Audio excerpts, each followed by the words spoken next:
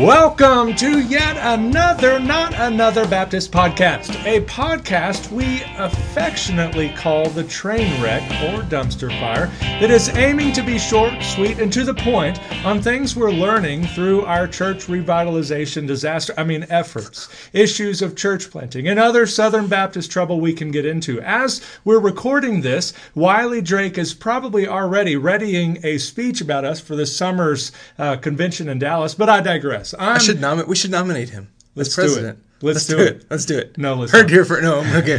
You heard it here first.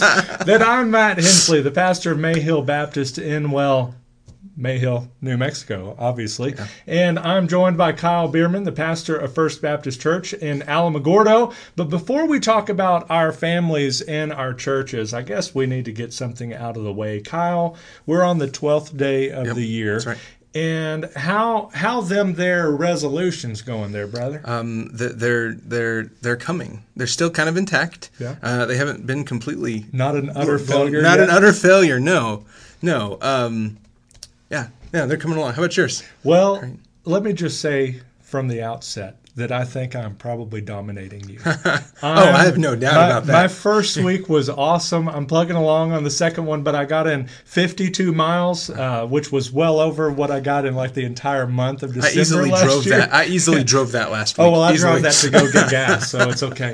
But I've been eating better and drinking more water. Okay, good clarification. Yes, we're Baptist. But I've also been trying to drink 2 cups of water for every cup of coffee, which is why I spend most of my study time in the bathroom, or at least I should. Just move a desk in there and just have it in there on the toilet. But I finished my 7th book at this point, which is already 1 book ahead of my monthly goal. Finally got out of Leviticus, and I took a Lysol bath after that, and finished up Numbers this morning. So I guess you could say I just think I'm dominating you right now. No, you definitely set that bar much higher than I cared to for New Year's resolutions. Yeah. So I will say I'm on track with my Bible study program.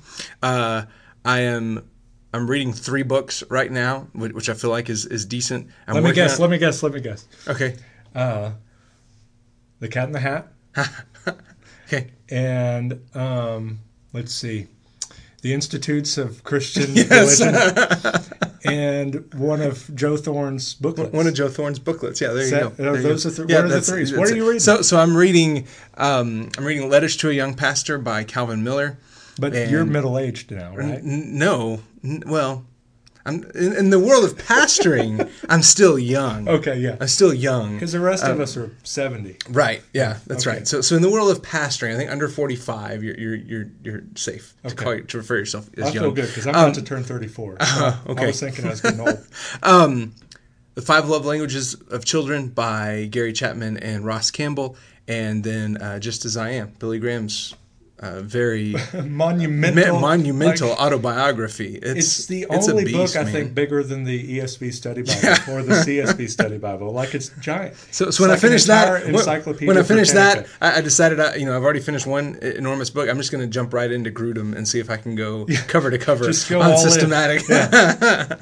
Yeah. Well, our family is doing well. Cool. We're now less than a month away from it becoming finally easy to remember our kids' ages again. We're about to have a birthday, so it's going to be 7, 8, 9, and 10. So y'all listening out there, y'all be praying for me.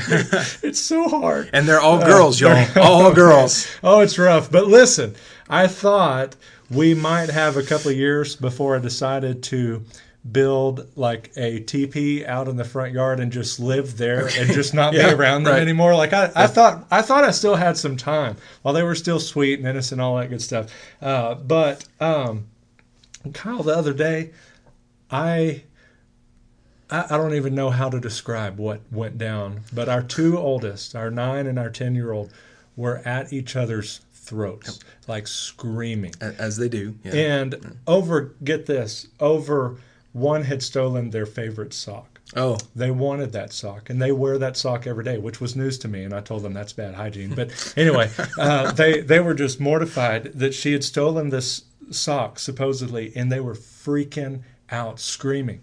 And I told Rebecca, I said, let's let them figure it out. It'll be okay. And if they start beating each other up, then we'll then we'll referee. But we let it go for a while, and then suddenly I hear it. Oh, I must have been mistaken. That was not my sock. So yeah, it was crazy, sad, hilarious, all wrapped up into one. But really, all of us are doing well in the Hensley household. How about the Biermans? Yeah, we're doing well.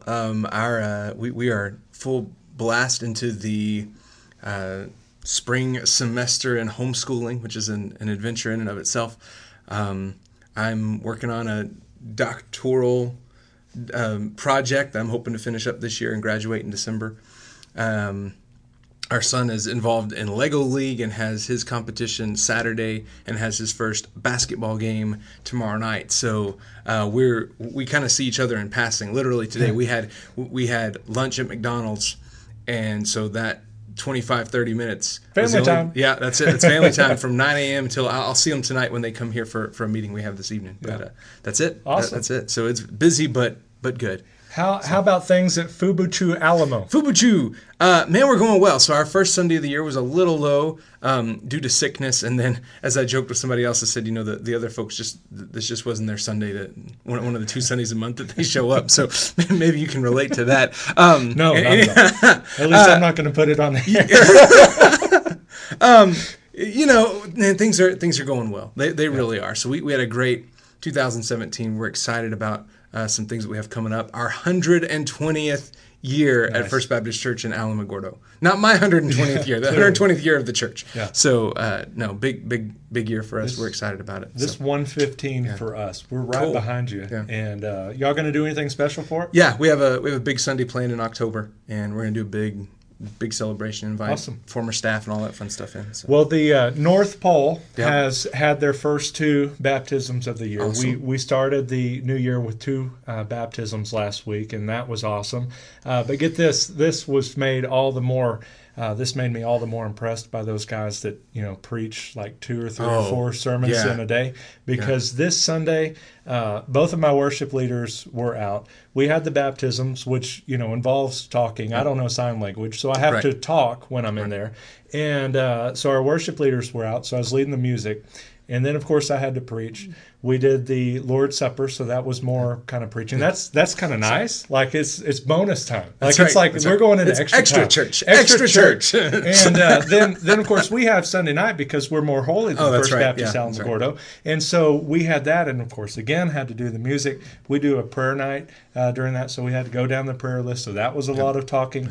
Of course, it was talking to God. All of this is wonderful stuff. But then I had to preach. But by the end of the day, I'm like, hey, Rebecca, what do we got to eat for? So you were saying it was the Matt Hensley show at Mayhill Baptist Church. It was Matt Hensley Baptist Church on Sunday. It was so awkward because I felt like I was up there the whole time, and it was just my day. But that wasn't the point. But we had a great Sunday and a great start to the year, and we're kicking off Mark tomorrow or Sunday. And then Psalms, we've already begun, and that's going well. But I don't know how folks do that week in and week out. But what are we talking about today? So today, we're already actually knee deep in our topic, but we're talking about this nonsense. We're talking about how we as pastors, and I think this is especially true maybe in smaller replant situations, replant revitalization, how we take our ministry seriously, but not ourselves.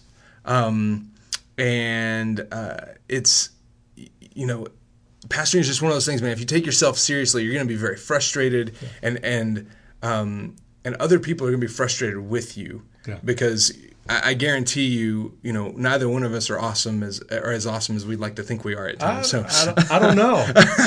I mean, you ran 52 miles last week. This is true. 7 weeks in, had a whole service to myself. I mean, but yeah, ministry has plenty of seriousness to go around, plenty of heaviness. I remember as soon as I got to Mayhill, it wasn't a few weeks in. I'm, just out of seminary. I feel like I've figured everything out, right? And then I get the call that we've had a lady in the community that was murdered with a murder-suicide. Then we found out one of our members had their mom pass away, but this wasn't just a normal try and go and tell them what was going on. They were off the grid completely. So I was having to find them in the woods and all of that good stuff. And so it was difficult. There's things we're not prepared for, and the heavy things, whether it's suicides or murder or people losing babies or people losing jobs or divorces, there's plenty of heaviness to go around. And if you're a pastor, you know this, and really anybody that's just a normal human being knows that life is difficult at times. And if we walk around like the pallbearer all the time, the joy that is absolutely in ministry, because ministry is fun. Yes, it's heavy and they're serious and all of that. But if we walk around like a pallbearer and take everything so seriously, all of the joy that we have can be sucked away. There's a time to be serious, obviously, but there's also time for fun. And so, Kyle, how or when do you try to kind of lighten up the everyday ministry work? As often as possible. Unless I'm dealing with just a really deep, hard text that is I know right from the bat is not going to be real chipper, a whole lot of fun to walk through. As soon as I get up, on Sunday morning, we're making sure it's light, and I'm making sure we're welcoming and excited to be there, and hopefully that carries over even in the beginning of the message. And every once in a while, whether there's something that's happened in the life of your church the week before, and there's just a heaviness or a weight to it. So I would say, man, most of the time we try to keep things light. That's certainly true in the small group that I lead and around the office. And you just, there are enough moments where ministry's heavy that I don't think we want to be reverent, but that doesn't necessarily mean you've got to be somber, if that makes any kind of sense. Yeah. So in most of the lightening up for me, you touched on one that is kind of hard for me, the service side of things. Yeah. I do err, and I know this, on the side of somber at times. But most of the lightening up for me happens during the week. And when we're in the office or the study, we only have one other staff member, and we work Monday, Wednesday, and Friday there. And so on the days that I go in, the first stop isn't even my office. I go straight there, and we cut up for a bit. We laugh. We plan out the week as lighthearted as we possibly could. When I came, I told them that the only reason I would ever fire you outside of just gross sin or just neglecting your job and just not showing up is if you can't have fun. If you can't have fun, I don't want to be up here. But the point being, there's enough heaviness in life in general, let alone ministry, to try to do our jobs with a straight face, somber, serious all the time. We have, after all, the joy of Jesus Christ inside of us, and we need to work and look and act like it and lead like it. But back to the whole failed joke in my sermon last week, I mentioned how I've been drinking 4 times the water or 2 times the water as I am the coffee, and I made that joke in the sermon, and nobody laughed. It was like, did you really just give a potty joke here in the sermon? As a rule, toilet jokes are not sermon appropriate. So I learned that. I don't ever really joke, so I'm uncomfortable when it happens. There you go. But how do you handle joking in your sermon? This is a struggle for me, so I want to hear how you do it. So my jokes in my sermon are terrible. Absolutely. And excuse me, and purposefully so. So I'm not afraid to make dumb jokes. And are you the dad joke pastor? Oh, I love dad jokes. Okay. And even if I really don't mind if I'm the only person who's laughing at it, because I'll make some comment and then I'll laugh at myself because and those are not worked in. Most of the time, it's just something that comes off the top of my head in the moment, which terrifies my wife because she's never quite sure what I'm going to say. And she goes, I don't think anyone else laughed. I said, I don't care. Doesn't matter. I laughed. Yeah. And so, that kind of even self-deprecating humor is okay, because I think that levels the playing field and that lets folks know hey, he doesn't take himself too seriously. He's not afraid to laugh. He's not afraid to be lighthearted at some times. And that you touched on probably the most difficult part for me. I had a job review when I was a worship pastor. It said you are one way, during the week, fun to be around, engaging, funny, which I was surprised about the funny part. Funny looking, but not really funny. But then you're so serious when you lead worship. And for me, I almost took that as a compliment. Yeah. Like, you're darn right I'm serious when I'm leading worship. Right. I mean, we're worshiping the King of Kings. Yeah. I mean, I've been reading through Exodus and so forth. There's some people that got in a little bit of trouble when they messed that up.